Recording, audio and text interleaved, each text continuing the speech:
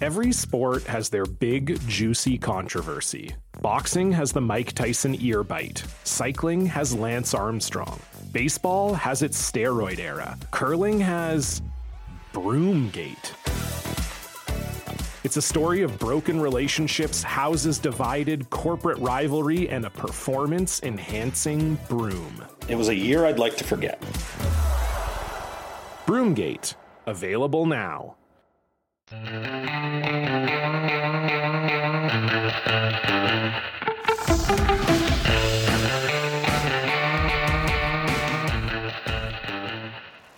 Well, Kevin Barker, we're just a couple of days away. In fact, depending on when people are listening to this podcast, we may have already arrived at the reporting date for players taking part in the World Baseball Classic this year.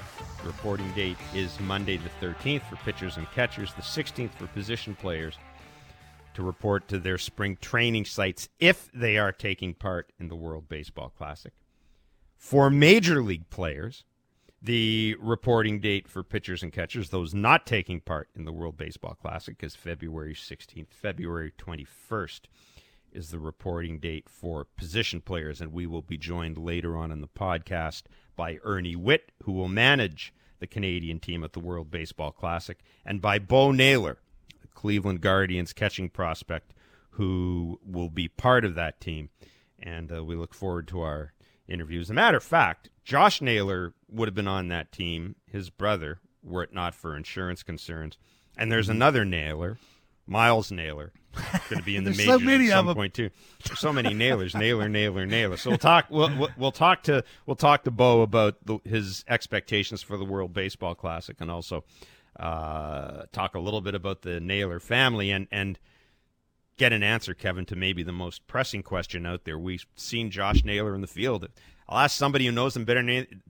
Nobody knows him better than Bo Naylor. Is he as crazy as he seems in the field? We'll look forward to having that discussion. But to start our podcast today, we are going to talk about another Bo. Bo Bichette has, as we all predicted, Bo Bichette has agreed, come to terms with the Toronto Blue Jays on a 3-year contract that covers all his remaining arbitration years. Now, Ken Rosenthal has reported that the contract is worth $33.6 million guaranteed over 3 years. According to Ken Rosenthal, the total value could go up to $40.65 million with escalators and awards. If you look at some of the other left side of the infield players, offensive players who have hit the bank, who are making big-time money, according to Ken, Bo Bichette will earn more guaranteed in his first 3 years of arbitration than guys like Rafael Devers did, Xander Bogaerts, Manny Machado, Trevor Story, Carlos Correa, Josh Donaldson, and Trey Turner. But keep in mind that Donaldson and Turner actually got an extra year of arbitration because they were Super 2. So they got a little bit more of a bump. But bottom line, Kevin, is for the next 3 years, we don't have to worry about Bo Bichette going to an arbitration hearing with the Blue Jays, which I think gives comfort to a lot of fans, considering that, one, there was a big gap between the sides this year in arbitration, and two, last year, Bo Bichette forced, I guess is the right word, the Blue Jays to renew him. Now, he had no leverage last year. Pre-arb guys have no leverage. But essentially what he said is, I value myself more than you value me, or I think I deserve to be paid more because I think I'm an outlier compared to what guys with my service time are getting. So, 3 years does not buy out a year of free agency. So, that whole question isn't answered right now. But, Kevin, I wanted your initial reaction to this extension. Given how much we've talked about Bo Bichette, I think we were under the impression that the chances were the Jays would get some sort of deal with Vladdy before they get it with Bo. Are you surprised by this? And what do you read into this? Yeah, no, I think the Vladdy contract is going to be a little bit larger than what Bo just signed for the 3 years. So I think that's probably the holdup when it comes to who you're going to sign first. And then I just heard you. Well, the first thing I thought of whenever I heard the news that Bo had signed is that's all. Like, I thought the number would be higher. I don't know why I thought it would be higher, but it just seems like 33.5. And then what you read there, that it could turn out to be closer to 40 with some incentives and those kind of things. I guess you're when you think of what you just read by, that's more money than those other guys got if you're Bo's agent, because you're thinking to yourself, well, why would Bo do that if he could make more money? And then you start saying what you just read off there of he got more money other than the other guys got in the same situation. Then you start thinking to yourself, well, that's a pretty good reason why you would take the 33.5 or 33.6. So, yeah, again, I think when it comes to both sides, this makes total sense, right? You don't want a guy unhappy who matters as much as Bo matters to the Blue Jays right now, right? You just don't. We know that behind the scenes, Bo wasn't happy, right? The conversations, the way just when he did have to talk about it, you could see it on his face. So I just think to make a guy happy, when what you've done in the offseason taken away, you have to have Bo going into the season happy. And if this doesn't make you happy, if you're Bo, I don't know what will. 33.5 will make anybody happy. So I think for me, it makes sense for both sides. Yeah, there's a couple of ways to look at this. There's more than a couple of ways to look at this contract, actually. But first of all, the whole getting upset about a player's reaction to salary arbitration and to hearings. I mean, I take that with a grain of salt. When I covered the Montreal Expos, and I've talked about this, they had some awful arbitration hearings with guys. They had an awful arbitration hearing with Marquise Grissom. And essentially what happens in arbitration is the agent's given an hour to say why you're such a good player and you deserve this much money. The team's given an hour to say why you're not that good. That's essentially what happens. And then an arbitrator, who's just an arbitrator, he's not a baseball fan. He's a labor lawyer. He looks at the facts and says, okay, I'm going to side with this guy, or I'm going to side with the team. So keeping all that in mind, Marquise Grissom coming out and just ripping the Expos after an arbitration hearing, saying that I've lost a lot of respect for this organization. Kevin, Marquise lost so much respect that he went on to make the All-Star team that year. I remember Pedro Martinez. The Jays wanted to sign him to an extension, or the Expos wanted to sign him to an extension. Not only didn't he want to sign the extension, he said, renew me.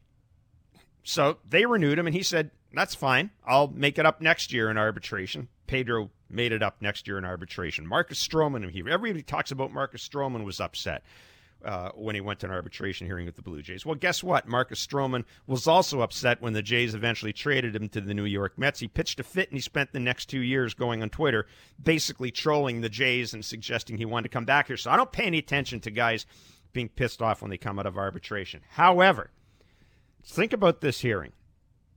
First of all, Kevin, it gives the Jays cost certainty. You know now what you're going to be paying Bo Bichette for the next 2 years, which is important when you're up against a salary cap or when you're up against a luxury tax.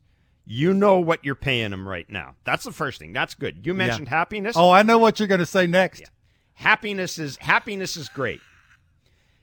On the plus side, and I think people need to really keep this in mind, once you know the value of the final year of that contract, that gives the team clarity on what the player expects in that first year of free agency. Sure. So now we're not... Think of what the Jays were trying to do. The Jays and Bo didn't agree on his value last year.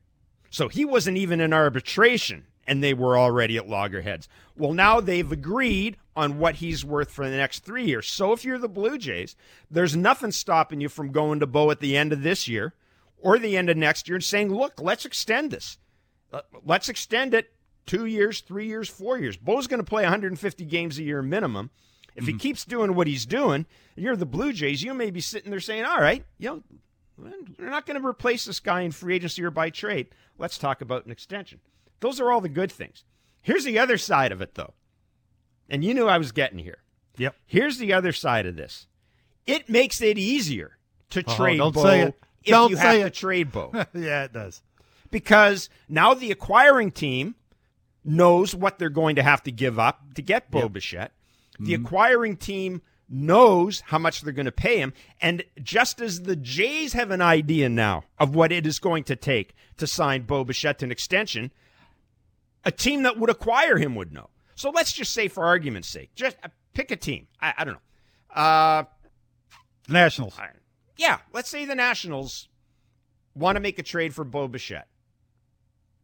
And they now know what he's going to make in that final year. They also know what they got an idea, because they can all do math and they can all, work on wins above replacement and all that. They've also got a pretty good idea of what it's going to take to keep Bo away from free agency. So it's great for the Blue Jays in that it gives them that stability, but it also tells the other team what Bo's value is. And here's the thing. Go ahead, Kev. No, I think it also tells Bo's teammates that the Blue Jays organization is all in on Bo. I think that's a big deal. His teammates hear the rumblings about the defense, and that some people say that they can't win a World Series with Bo Bichette playing shortstop. Well, right now, this year, they think the organization, by putting up a little bit of money, says they can. Now, maybe not this year, but the year after, maybe if you want to, and you've said this before, if you want to move him to second base because you paid him a little bit of money now and he's under contract, would make it a little easier to sell that to Bo, to say, look, we brought in a better defender. You moved to second base. Now you're more of an offensive player than you are a defensive player. So Barker, I think it's just a win-win everywhere. I think you're so wrong there. But I'll tell you why. I'll tell you why I think you're so wrong. I did some looking. I did some examination as to the difference in pay between a second baseman and a shortstop. Ooh. There are, going into this year, 1, 2, 3, 4, 5, 6, 7, 8, 9. There are a dozen. 1, 2, 3, 4, 5, 6, 7, 8, 9, 10, 12 or 13. Because we don't know what Bo's going to make. Shortstops who are going to be making more than double digits in salaries. In other words, guys who are going to be making more than $10 million. Yeah. If you look at second baseman, there are only two. The only second baseman with an annual average value over $20 million is Marcus Semien at 25, Jose Altuve at 23.57. No one else is over 20 million. There are 3, 4, 5. There's, by my count, 8 shortstops making more than $20 million. There are only 5 second basemen, 5 whose annual average value of their contracts are in double digits. So a third, basically, as many second basemen making more than $10 million on average compared to the number of shortstops. So I guess this is, I get your point.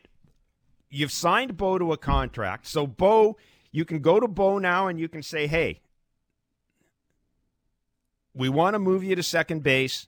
It's not going to have any impact on how much money you make next year. You're going to be making what you're making next year regardless of whether you're at short or whether you're at second. And let's also keep in mind that when you talk about Bo Bichette, if you're going to pick holes in Bo Bichette's game, right? And keep in mind that in arbitration, they don't use fancy stats. Arbitration stuff is pretty basic. And among the defensive ratings that you are allowed to use in an arbitration hearing are defensive runs saved and UZR. Bo Bichette was the worst in both categories defensively among major league shortstops. And it wasn't even close. Offensively, he's 5th or 8th. Around there. So easily top 10 in offensive WAR and offensive category. So you're talking about a guy with a real split in his game.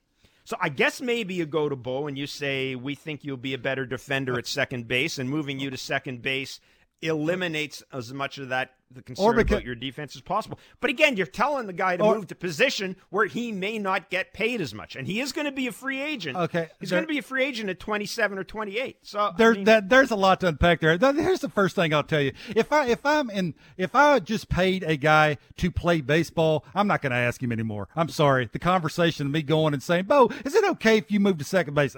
If I get a better defender in here that I think can hit somewhat the top of my order and it makes my team better, Bo's the second baseman. I'm sorry. That's what coming with 33 and 0.6, Jeff, comes with is the conversation anymore. I'm not asking. That's the first thing. And I got to ask you, if you're Bo and you're his agent and you have a serious conversation, would I get paid more and my legacy would be greater if I'm the best second baseman in baseball or I'm the 9th or 10th best shortstop in baseball? Which one do you think the better sell is, Jeff? That's the thing is, because when you're the best at something, you could argue, you stick him at second base this year. Kevin. He's the best second baseman in baseball. He's right there with Altuve.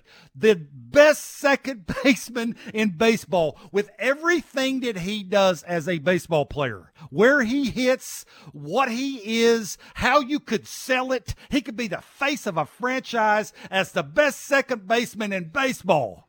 Kevin. Or he's the 9th or 10th best shortstop, and you always got that cloud over you going, well, he can't win a World Series when he plays shortstop. The best second baseman in baseball, Jose Altuve, makes $23.35 million, and he's talking a lot of money. Extension with the Astros.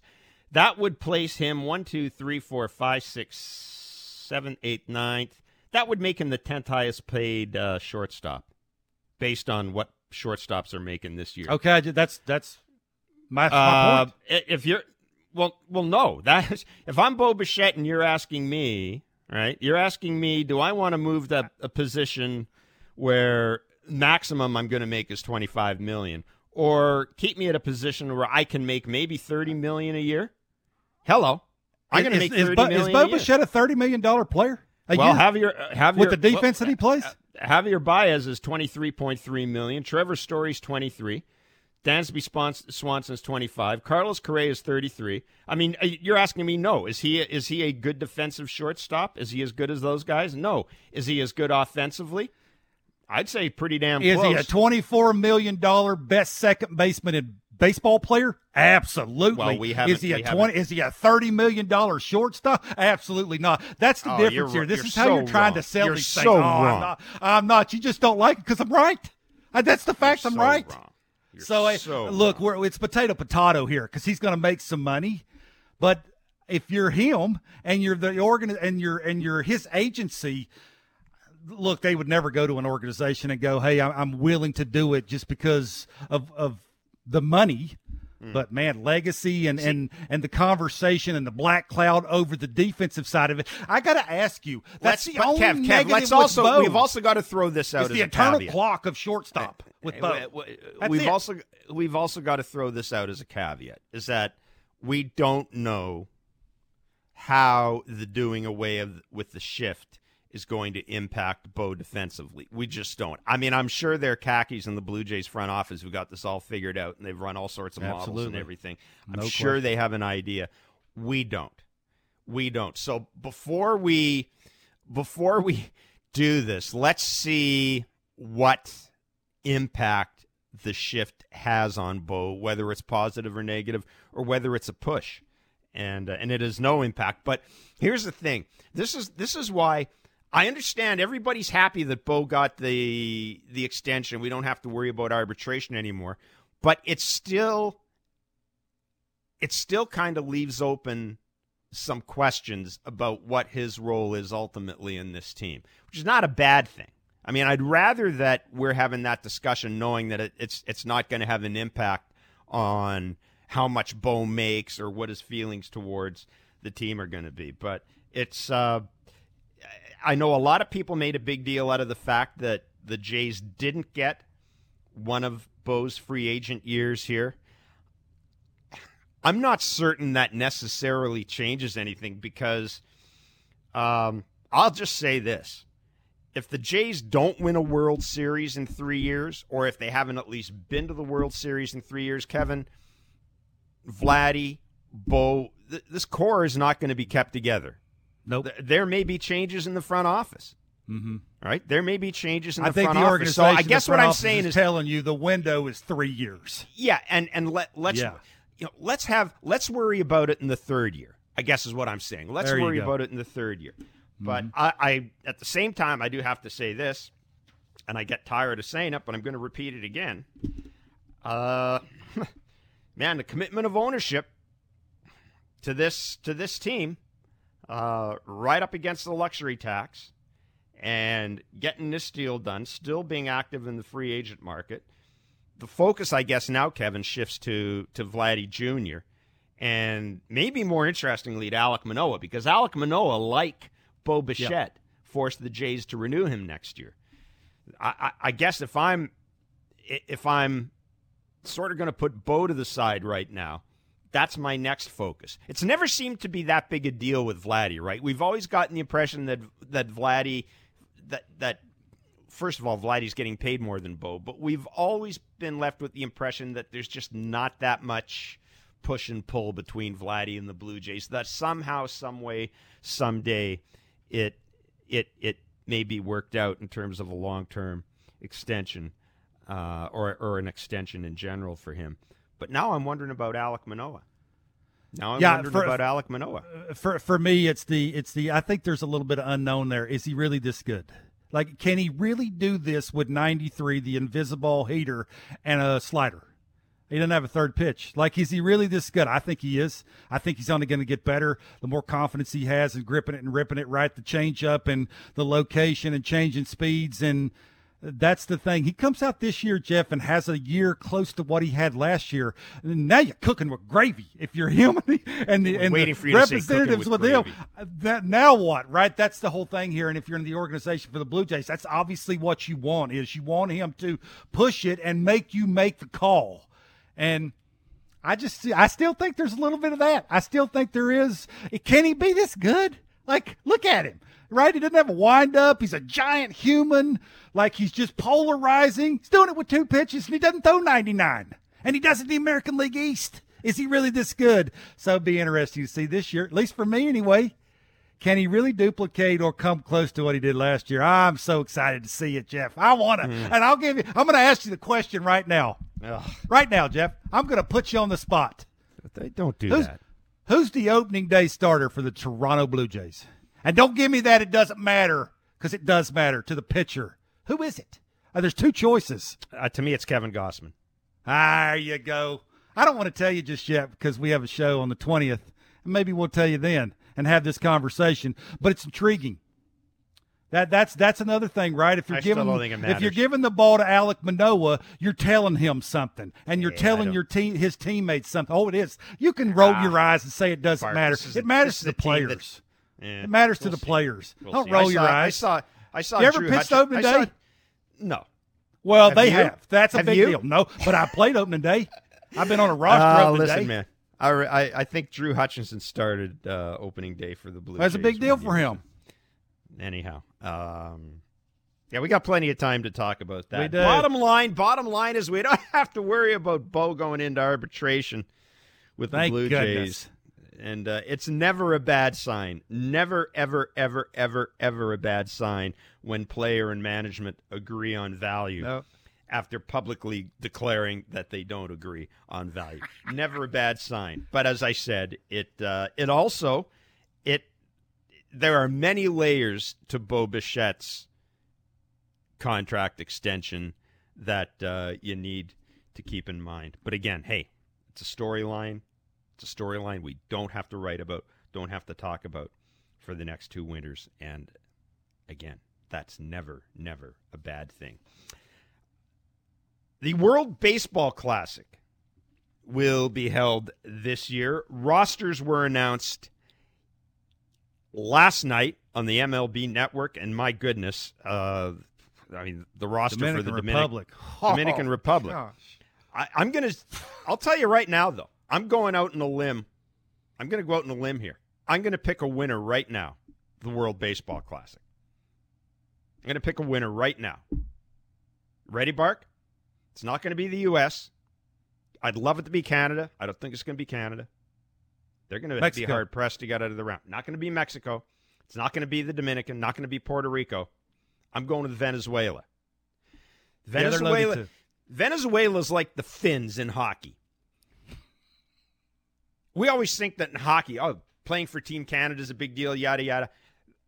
The Finns are just as nationalistic when it comes to hockey as we are. It is a big deal for them. And having spent some time around the Venezuelans when they were in Toronto during a previous World Baseball Classic, knowing guys like Marco Scutaro and that, it is a massive deal for the Venezuelan players because they always think that they don't, or they have the opinion that they don't get as much credit as the players from the Dominican Republic, certainly from the United States. I'm saying this right now, Venezuela, the 2023 World Baseball Classic champions. What do you think of that, Barker?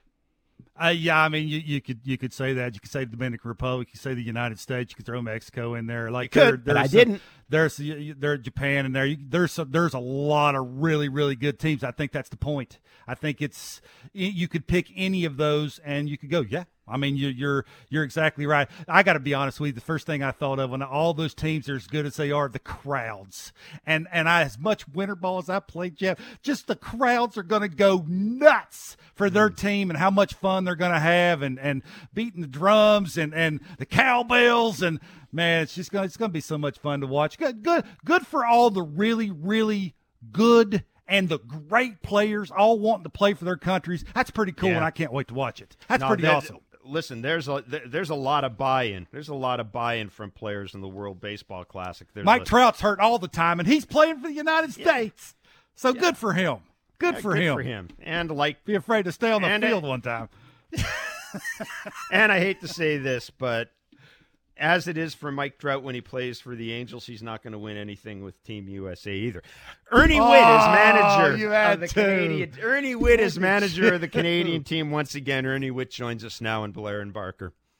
Ernie, thanks very much for giving us some of your time today. As we get ready for the World Baseball Classic, I guess the first question I think a lot of us would like to know about is kind of what is your schedule and the team's schedule like as we get ready for that first game against Great Britain? When are you guys going to get together, and sort of what's your role going to be up to that point? At this point in time, all the players will be going to their spring training sites and getting themselves ready. So most of them will reporting by mid-February. Some of them are already down in their spring training sites. And what we will do is they will come into Phoenix on the 6th of March. We'll have our first workout on the 7th.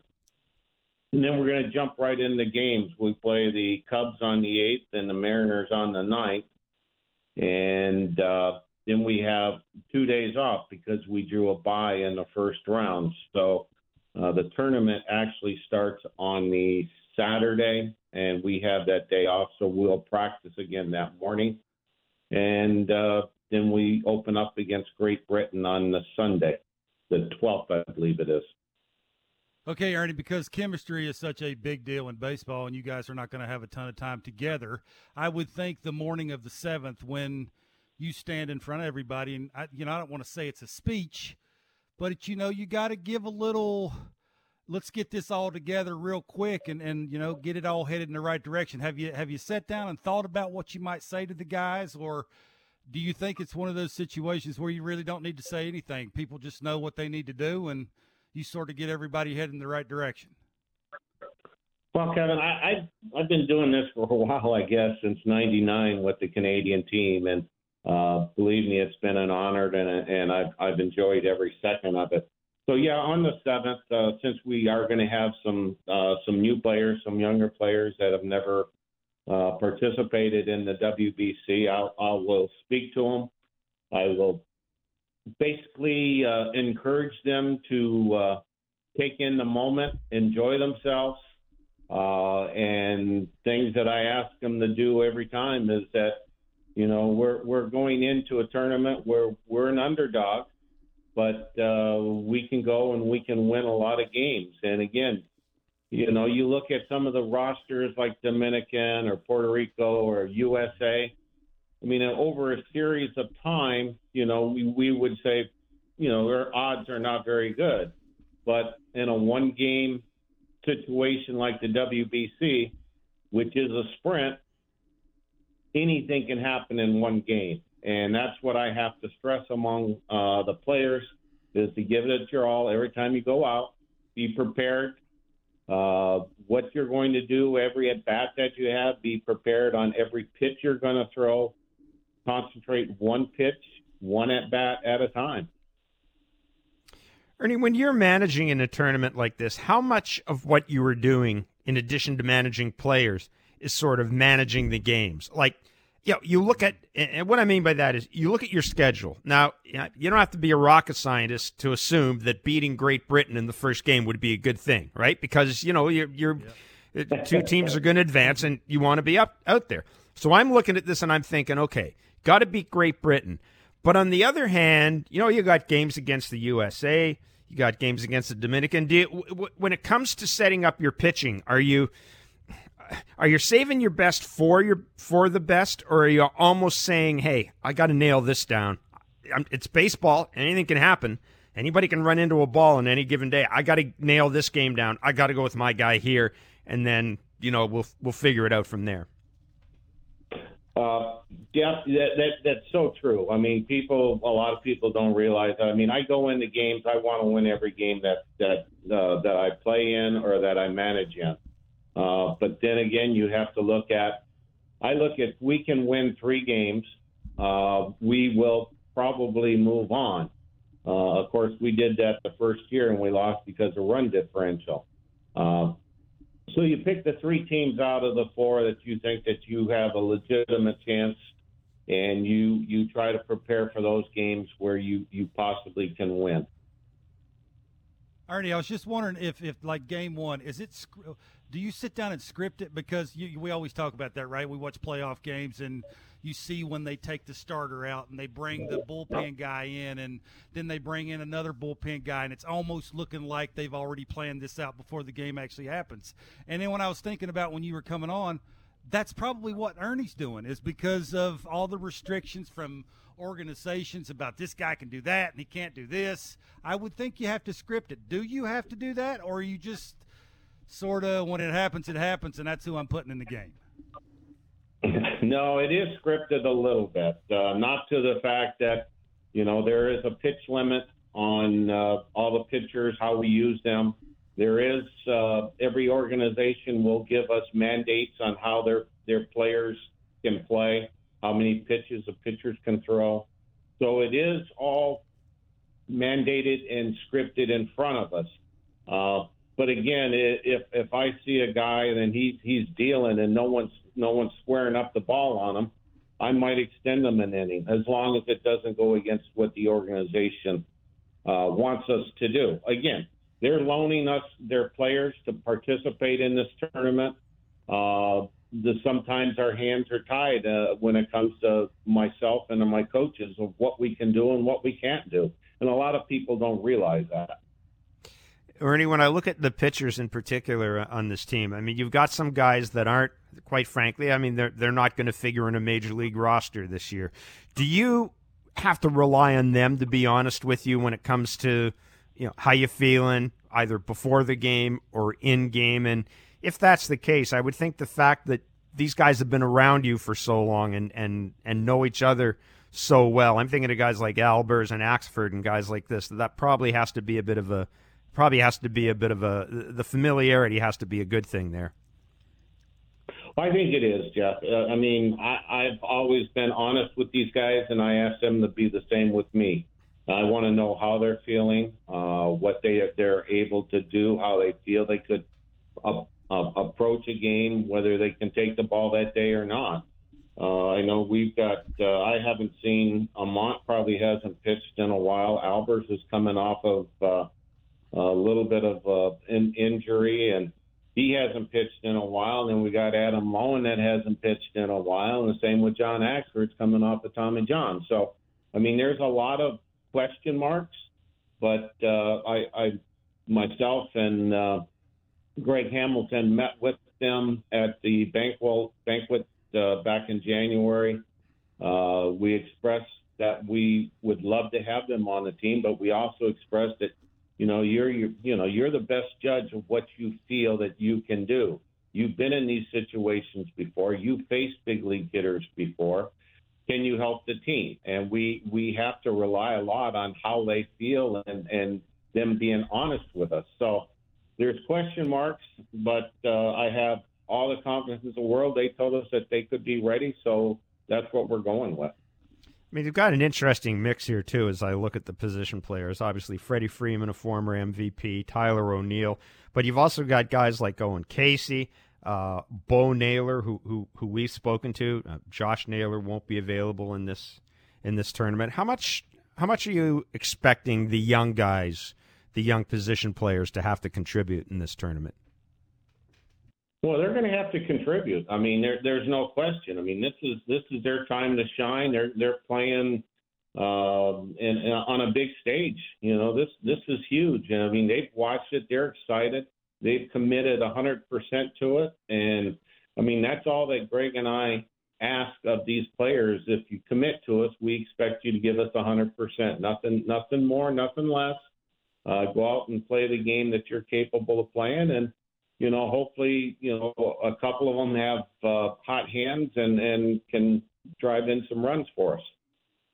Okay, Ernie, I want to ask you a personal question. I've asked some players before that have been in this, and they, were saying, I can't wait to play with this person. I can't wait to play against this person and introduce myself and pick his brain. I want you to tell me, is there somebody that Ernie, I think you play United States the second game. I think you play Mexico the third game. Is there somebody that, when you play against, could be on your team, could be Freddie Freeman, could be somebody, Larry Walker, is there a certain person that you haven't met that you either can't wait to manage against, or you can't wait to walk up and say, hi, I'm Ernie, can, you pick your brain and just see what's going on? Is there something like that you can't wait to introduce yourself to? Well, I'll tell you, I can't wait to introduce myself to some of our team that we have.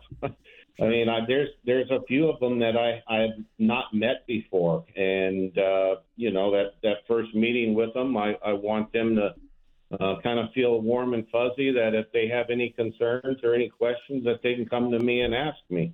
My job is to get to know our roster as quickly as we can, try to assess it as quickly as I can, where I can put them in a position where they can be successful. I mean, it's great. I've watched Tyler O'Neill hit the ball out of center field in the Pan Am games and stuff like that. Freddie Freeman was the first time in 17, I believe it was, where he played on the team. What a delightful man he is, and watching him play is he's such a professional.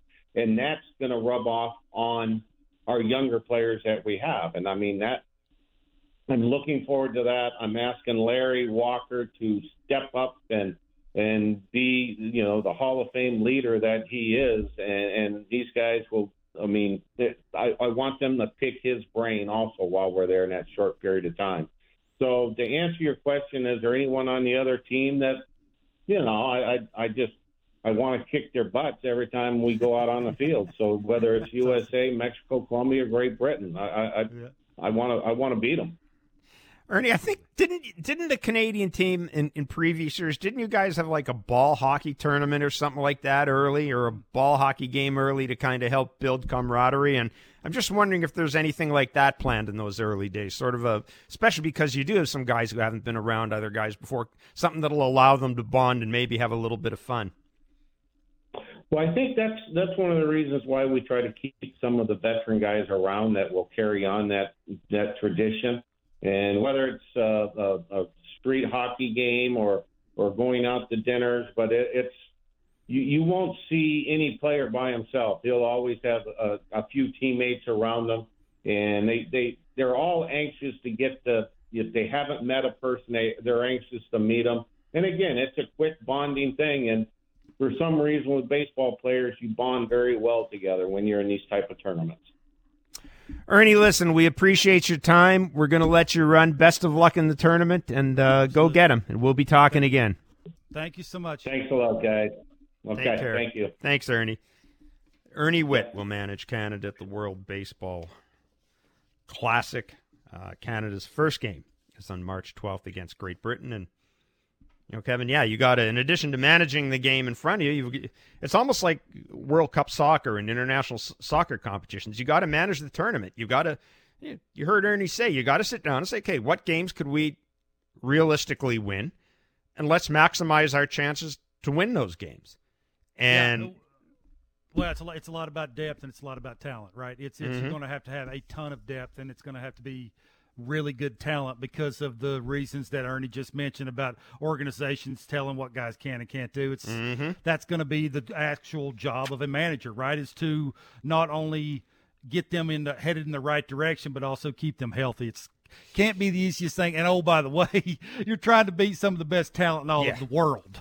Which is I guess the only no, and I guess the good thing for Canada is the other teams are playing under those rules as well with those restrictions. I look at the Canadian team, Kevin. Nick Pivetta, Cal Quantrill. Those are probably going to be your two main starting pitchers. Matt Brash will likely be the closer. Zach Pop is not along. Neither is Rowan Wick, Charles LeBlanc as well. They're not on the team, and a lot of that is because those players have personal, what they call personal club concerns. A guy like Zach Pop is fighting for a job with the Toronto Blue Jays, and a lot of these guys feel that they owe it to themselves, to their career, to focus on the major league team. Joey Votto, Mike Soroka, Josh Naylor, they couldn't get insurance because of their injured their situations. Their I guess a combination of age and also injuries in the case of Joey Votto. So they're not competing. We know that some major league teams have told some of their players they can't compete. Luis Severino,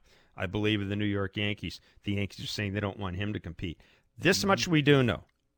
Freddie Freeman and Tyler O'Neill are going to be the two big guys in the order. I got to ask you this, Kevin. Where do you hit Freddie Freeman? Where do you put him in the order? That's a great question. Well, you want him up the first inning, so it's going to be one of the first couple of guys. I would think you'd want him hitting second. I know normally he's probably used to hitting third, but you want him coming up as many times as possible. And, again, you don't know the restrictions on him. Does he get a complete game? Is it only 4 or 5 innings? Like, you got to maximize what you're going to get from Freddie. And that's another question, too. We just mentioned the pitchers and what their restrictions are going to be. How do you attack an at bat, right? The heart rate is going to go up, and you're going to face dudes from them other teams that are going to get frisky. Like, you're going to see velocity. You're going to see them throwing breaking balls. Like, if you're a hitter, how do you attack that? And it's not like you're going to be facing those dudes every single day. The approaches, it's just not see ball, hit ball anymore, Jeff, right? Yeah. You got to have that. We didn't even ask Ernie about analytics, how you're going to use that and how does that come into play, a hitter's approach at the plate, how they going to attack certain kind of hitters and what's that going to look like. So that's going to be interesting just to see how, Ernie puts it all together and talent. I think that's why we mentioned the teams that we mentioned, like Venezuela, like the United States, like the Dominican Republic. It's because they just have so much talent. Not a couple of guys. You mentioned a couple of guys in the lineup. Where do you put Freddie to get him so many at-bats? Well, the Dominican Republic have just one after another. So I think that's what it's going to come down to, who has the most talent. Would have been nice if Vladdy played for Canada. Yeah. I knew he wasn't going to. But he looked nice in that lineup, however. That is where we are. March 12th, Canada takes on Great Britain, their first game of the World Baseball Classic. We will have the games on Sportsnet. And as you heard Ernie Witt say, the players will gather in Phoenix on the 6th and 7th of March. They will play exhibition games on the 8th and 9th in Arizona against a couple of major league teams whose complexes are in Arizona. Then March 12th. The tournament begins for the Canadians. We mentioned that there are a number of Canadian players that haven't been able to or won't be able to take part in this tournament. One of them is Josh Naylor of the Cleveland Guardians, but there will be another Naylor in the lineup, Bo Naylor, and he'll join us next. This is Blair and Barker, wherever you get your favorite podcast. Welcome back to Blair and Barker. We're very pleased to be joined by a member of the Canadian team for the upcoming World Baseball Classic, Bo Naylor, joining us. Bo, thanks for this. I believe you're in Arizona right now. Am I correct? That is correct. All right. you're on the World Baseball Classic roster. The rosters were announced yesterday. Give me, from your point of view right now, as we get ready for this tournament, how are you feeling, and what are you expecting from this tournament? Well, I'll tell you what, right now I'm really excited. I've been working really hard in this past off season, to be prepared for, an opportunity like this. And, I'm very excited to be able to share this opportunity with a great group of guys. And, I'm just expecting to see a lot of guys go out there and compete, give everything that they can and be a part of something great.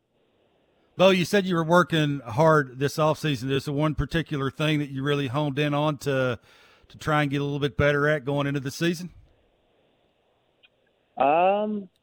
Just really polishing my game on all ends, making sure that I'm taking care of everything that I can defensively, offensively, and really honing everything in to make sure that I'm prepared for, a long length season. Now, this is an interesting mix of players here because you've got guys like yourself who've had a little taste of the majors, guys who are still prospects. Of course, you've got Freddie Freeman, a former MVP in the team, and you've got a bunch of guys who've been around the Canadian program for a long time and have represented Canada at various levels. I know you were on the Canadian national junior team, and I think a lot of people sometimes don't understand the significance that culture plays on the Canadian team. Like, guys who come through that program, Bo, really seem to be loyal to Baseball Canada or Canada Baseball, and also to folks like Greg Hamilton. There really is a thing there, isn't there? There's a national junior team thing that just kind of a thread that kind of ties everybody together throughout their career almost.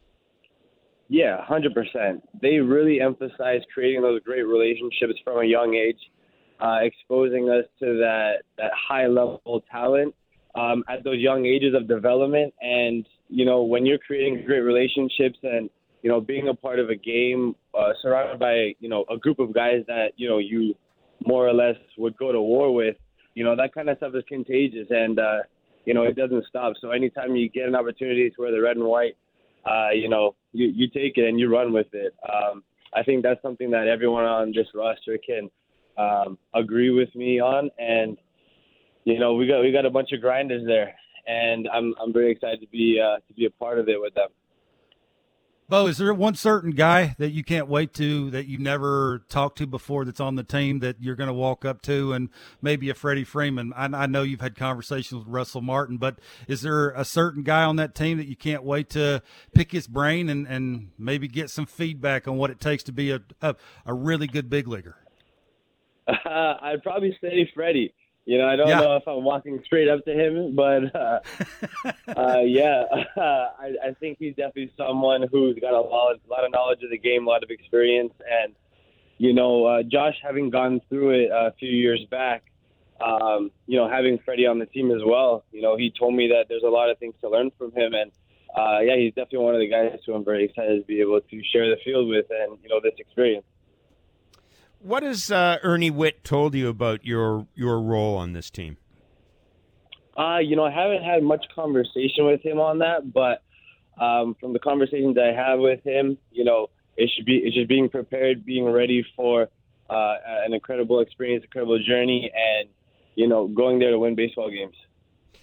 Bo, one of the things that I think a lot of people are really intrigued with is watching you and Russell Martin work together. I mean, you're both, reputation is both are as athletic catchers. And I mean, Russell was the type of guy whose game, gosh, in his early years, Russ could steal bases. I mean, he's a converted infielder, all that stuff. Russ was a tremendous athlete. How much are you looking forward to being able to, just to pick his brain in the bullpen, for example, or just in training sessions, being able to just talk to a guy who had a long career and who a lot of people will say kind of mirrors you physically?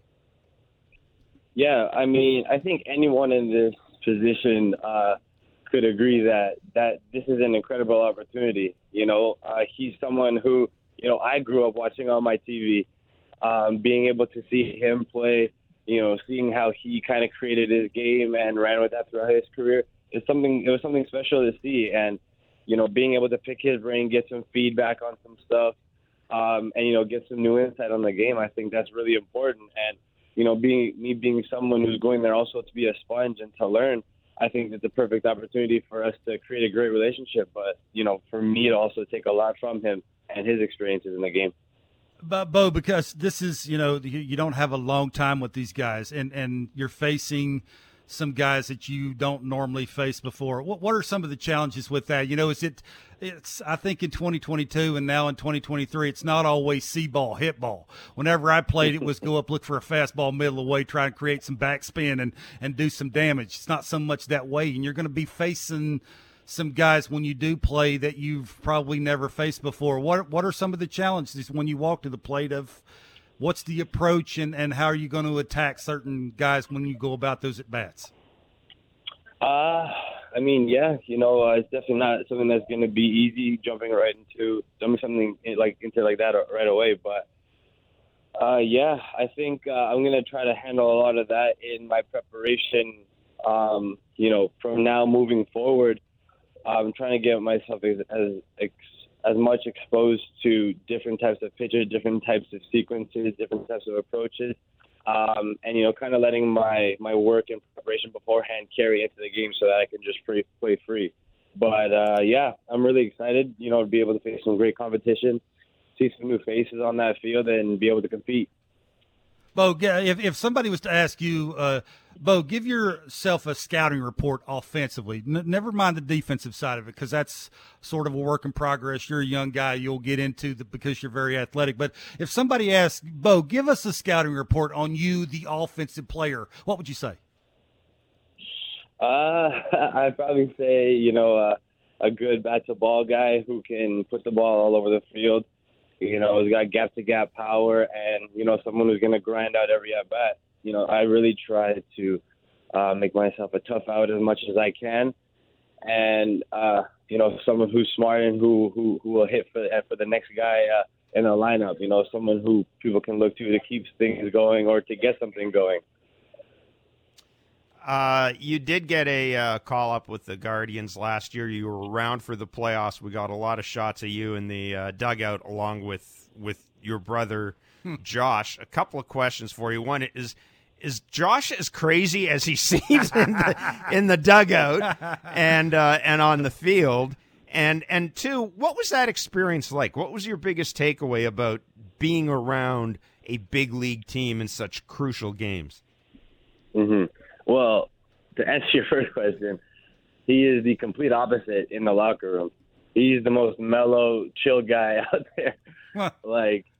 It's night and day. Everything that comes out on that field is natural, and it's just something that, is brought out of him because he loves to compete, and, he goes out there for his guys. But, outside of that, he's just a guy who chills and is really calm around. But, being out there on the field, being able to share with them and a bunch of group of guys that are amazing. It was something special, something that I'll never forget, and something that I'll always be able to take with me. When I first stepped out there, I had those like shakes and chills going through my body. Being able to look around, see all that crowd, and knowing that I'm sharing it with my brother and an amazing organization, an amazing group of guys. It just made it that much more special. Now, I know that Josh will not be at the World Baseball Classic because of insurance concerns. I also know that Miles Naylor at some point is going to be in the major leagues as well. So I guess the obvious question, next World Baseball Classic, are we going to see Naylor in a Canadian uniform? Hey, trust me, I'm all for that. That would be something crazy and something that I would be 100% looking forward to see. So if we ever get that chance, just know that, it's a family of brothers that love to compete, and, that would be something special in itself. Bo, listen, we appreciate your time. All the best this season. Enjoy the tournament and stay healthy. And again, thanks so much for your time. Have fun, Bo. Yeah, thank you. Thank you, guys. Appreciate it. Take care. Bo Naylor of the Cleveland Guardians and Canada. I want to thank Bo Naylor again for joining us on Blair and Barker. And Kevin, it's a good segue into listener questions for this particular podcast, because one of the questions we have is from Dawson in Uxbridge. And Dawson's question is, should Jays fans be concerned that Jose Barrios is pitching for Puerto Rico in the WBC? They need a big year from him. Wouldn't it be better to keep tabs on him in Dunedin? Kevin?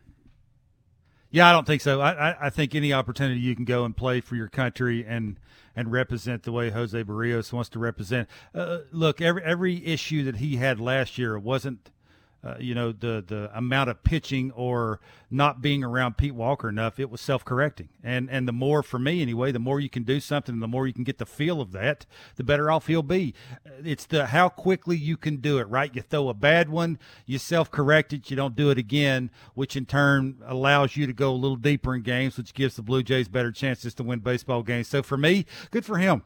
This gets back to the same question that we had the last time we did one of these podcasts, and I said this WBC, for me anyway, are for the most part for established players, guys who are already basically either on the verge of being a big leaguer or have been paid and don't really need to worry about spring training and what it means to the outcome of where they're going to ultimately end up when it starts the season. So for me, Barrios pitching more even gives him more ammo and more of a mental, capability of self-correcting, which is for me the biggest issue he had. And the more the merrier, Jeff. My only concern about this is last year in spring training, and admittedly, it was an odd spring training last year because of the labor stoppage. But Jose Barrios essentially said last year, coming out of spring training, that it just didn't feel 100%. It wasn't a health issue. You could just tell that he didn't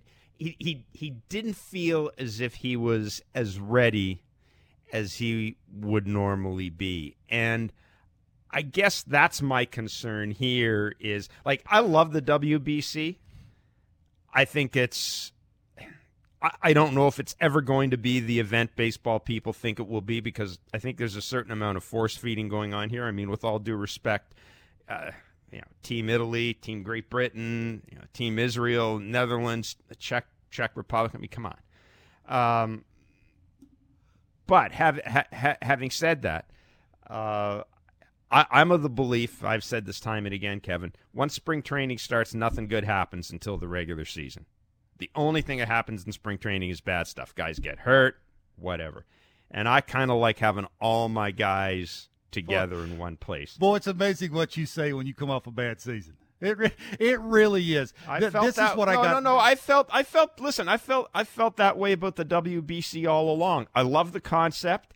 If I was running a major league team, I wouldn't want any of my players going anywhere near it. Look what the restrictions and the way these organizations are going to basically tell these managers when and how much to pitch every single one of the guys that matter. I think the last thing you need to worry about is Jose Barrios. He's a grown man. He's been around long enough to understand what it takes to go out and perform at the highest level. Now, again, it's back to that.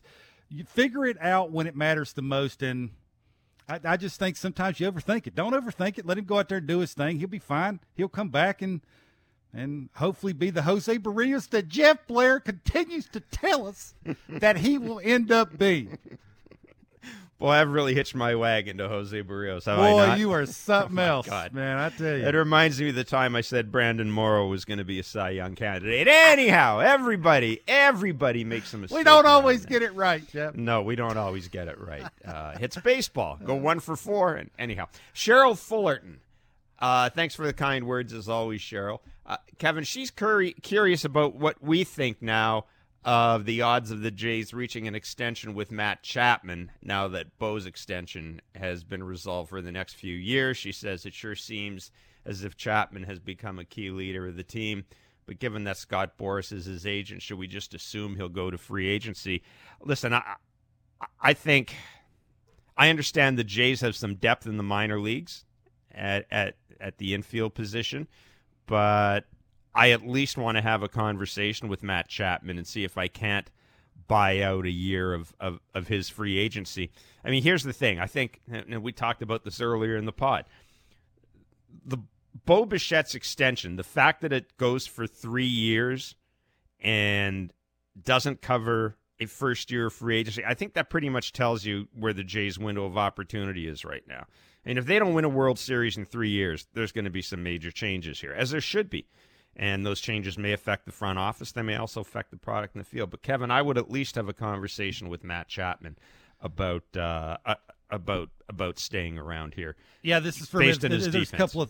There's a couple of things here. You have to ask yourself, if you're the organization, do you think you can make up for his 235 and 20-ish?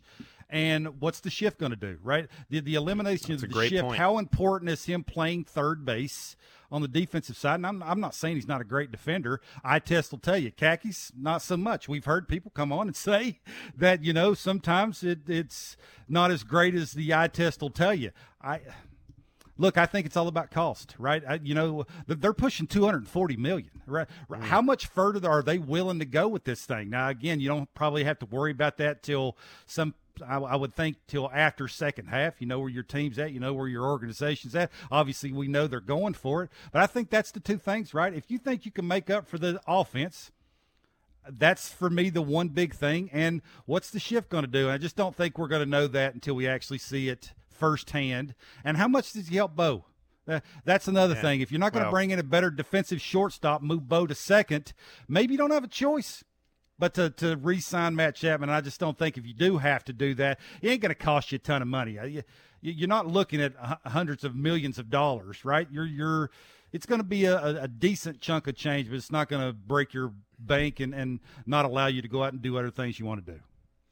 Mark Roffey notes that spring training is coming. Boy, is it ever, and not a moment too soon. I used to dread this time of the year, Jeff. I used to dread it. Well, anyhow, man, I could believe that. But the Jays have a lot of non-roster invitees. I think they've got something in the neighborhood of 16 non-roster invitees.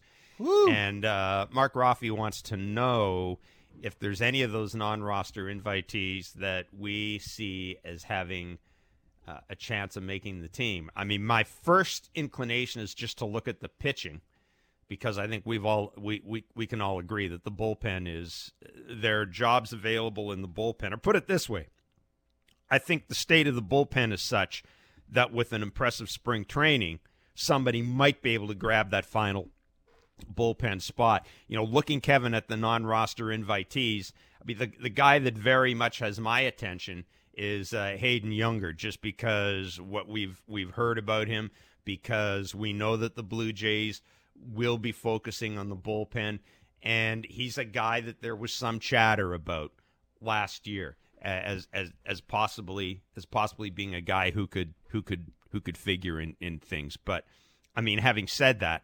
realistically, you look at the makeup of the Blue Jays bullpen, and barring injury, it does appear to me as if there is maybe that one spot open. So he would be my guy. The two other interesting names, of course, coming to camp are Sem Roberts and Ricky Tiedemann. Everybody's going to be talking about Ricky Tiedemann.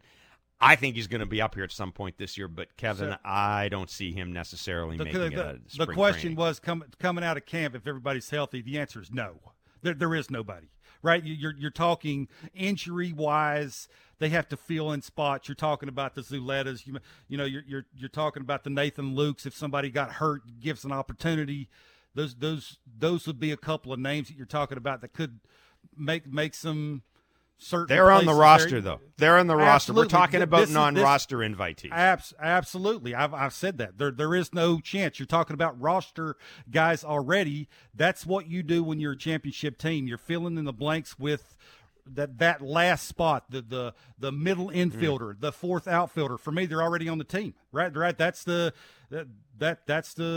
Kevin Biggio's of the world. He's probably your fourth outfielder when you're talking about who's the everyday second baseman. Espinal's your backup middle infielder. So those spots are already taken. You look at, do you need a long relief guy out of the bullpen? That could put Zach Pop in the minor leagues, put Mitch White in the bullpen. So you're talking about guys that are already on the roster, guys that are already a big leaguer that then if something was to happen and you need that certain guy, that's when you start talking about the names that you just mentioned. So yeah, the and the usual answer here is the non-roster guys. No, there is nobody. Yeah, and of course for the non-roster guy to make the roster, someone would have to be knocked off. And the caveat here is there is still a chance that the Jays may sign somebody else as a non-roster invitee. There's still some outfielders. I just think, Kevin, I'll look at this roster. I still think there's another outfield spot that can be filled by somebody who isn't under contract to the organization yet. And, we've heard a lot of talk about a guy like Robbie Grossman. But as it stands right now, I am largely with you. Hayden Younger's the only guy that I will probably be keeping an eye on. The other two guys, Roberts and Tiedemann, we're going to watch just because, especially in the case of Ricky Tiedemann, there's there's so much hype around them. But I don't see either of them are going to make the team. Absolutely not. If Ricky Tiedemann's that good, let's see him. Like, I'm not saying he's going to make the roster out of spring training unless something happens drastically to the rotation and you have to fill him in that fifth spot. But, man, if he's that good, let's see it. Hopefully we will, sooner than later. Mr. Barker, as always, I appreciate your time. Just a reminder to those of you who are listening via podcast, as always, please rate and review when you subscribe. We greatly appreciate it. Leave us a 5-star rating, and we will forever be in your debt. We will be back on the air a week from this Monday. That is February 20th on Sportsnet 590 The Fan and Sportsnet 360. We'll be on from 11 to noon, and our schedule will be adjusted once the Major League season begins. Towards the end of March. We'll keep you informed about that. As always, my Twitter handle is SN Jeff Blair. Follow us on Twitter. Follow me on Twitter. I guess follow us on Twitter, seeing as how I kind of run the account for both of us, right, Bark? Because you're not on Twitter. You do the Instagram stuff. Yeah, you're the only say-so when it comes to Twitter. So you do the Instagram stuff. I do Twitter. I don't trust myself with Instagram. Anything that's got a damn camera attached to it, I'm not going anywhere there. So, again, we'll be on the air again February 20th. We'll have one more podcast before then. For all of us here at Blair and Barker, for Lance, Austin, and Mark, and everybody who makes this work,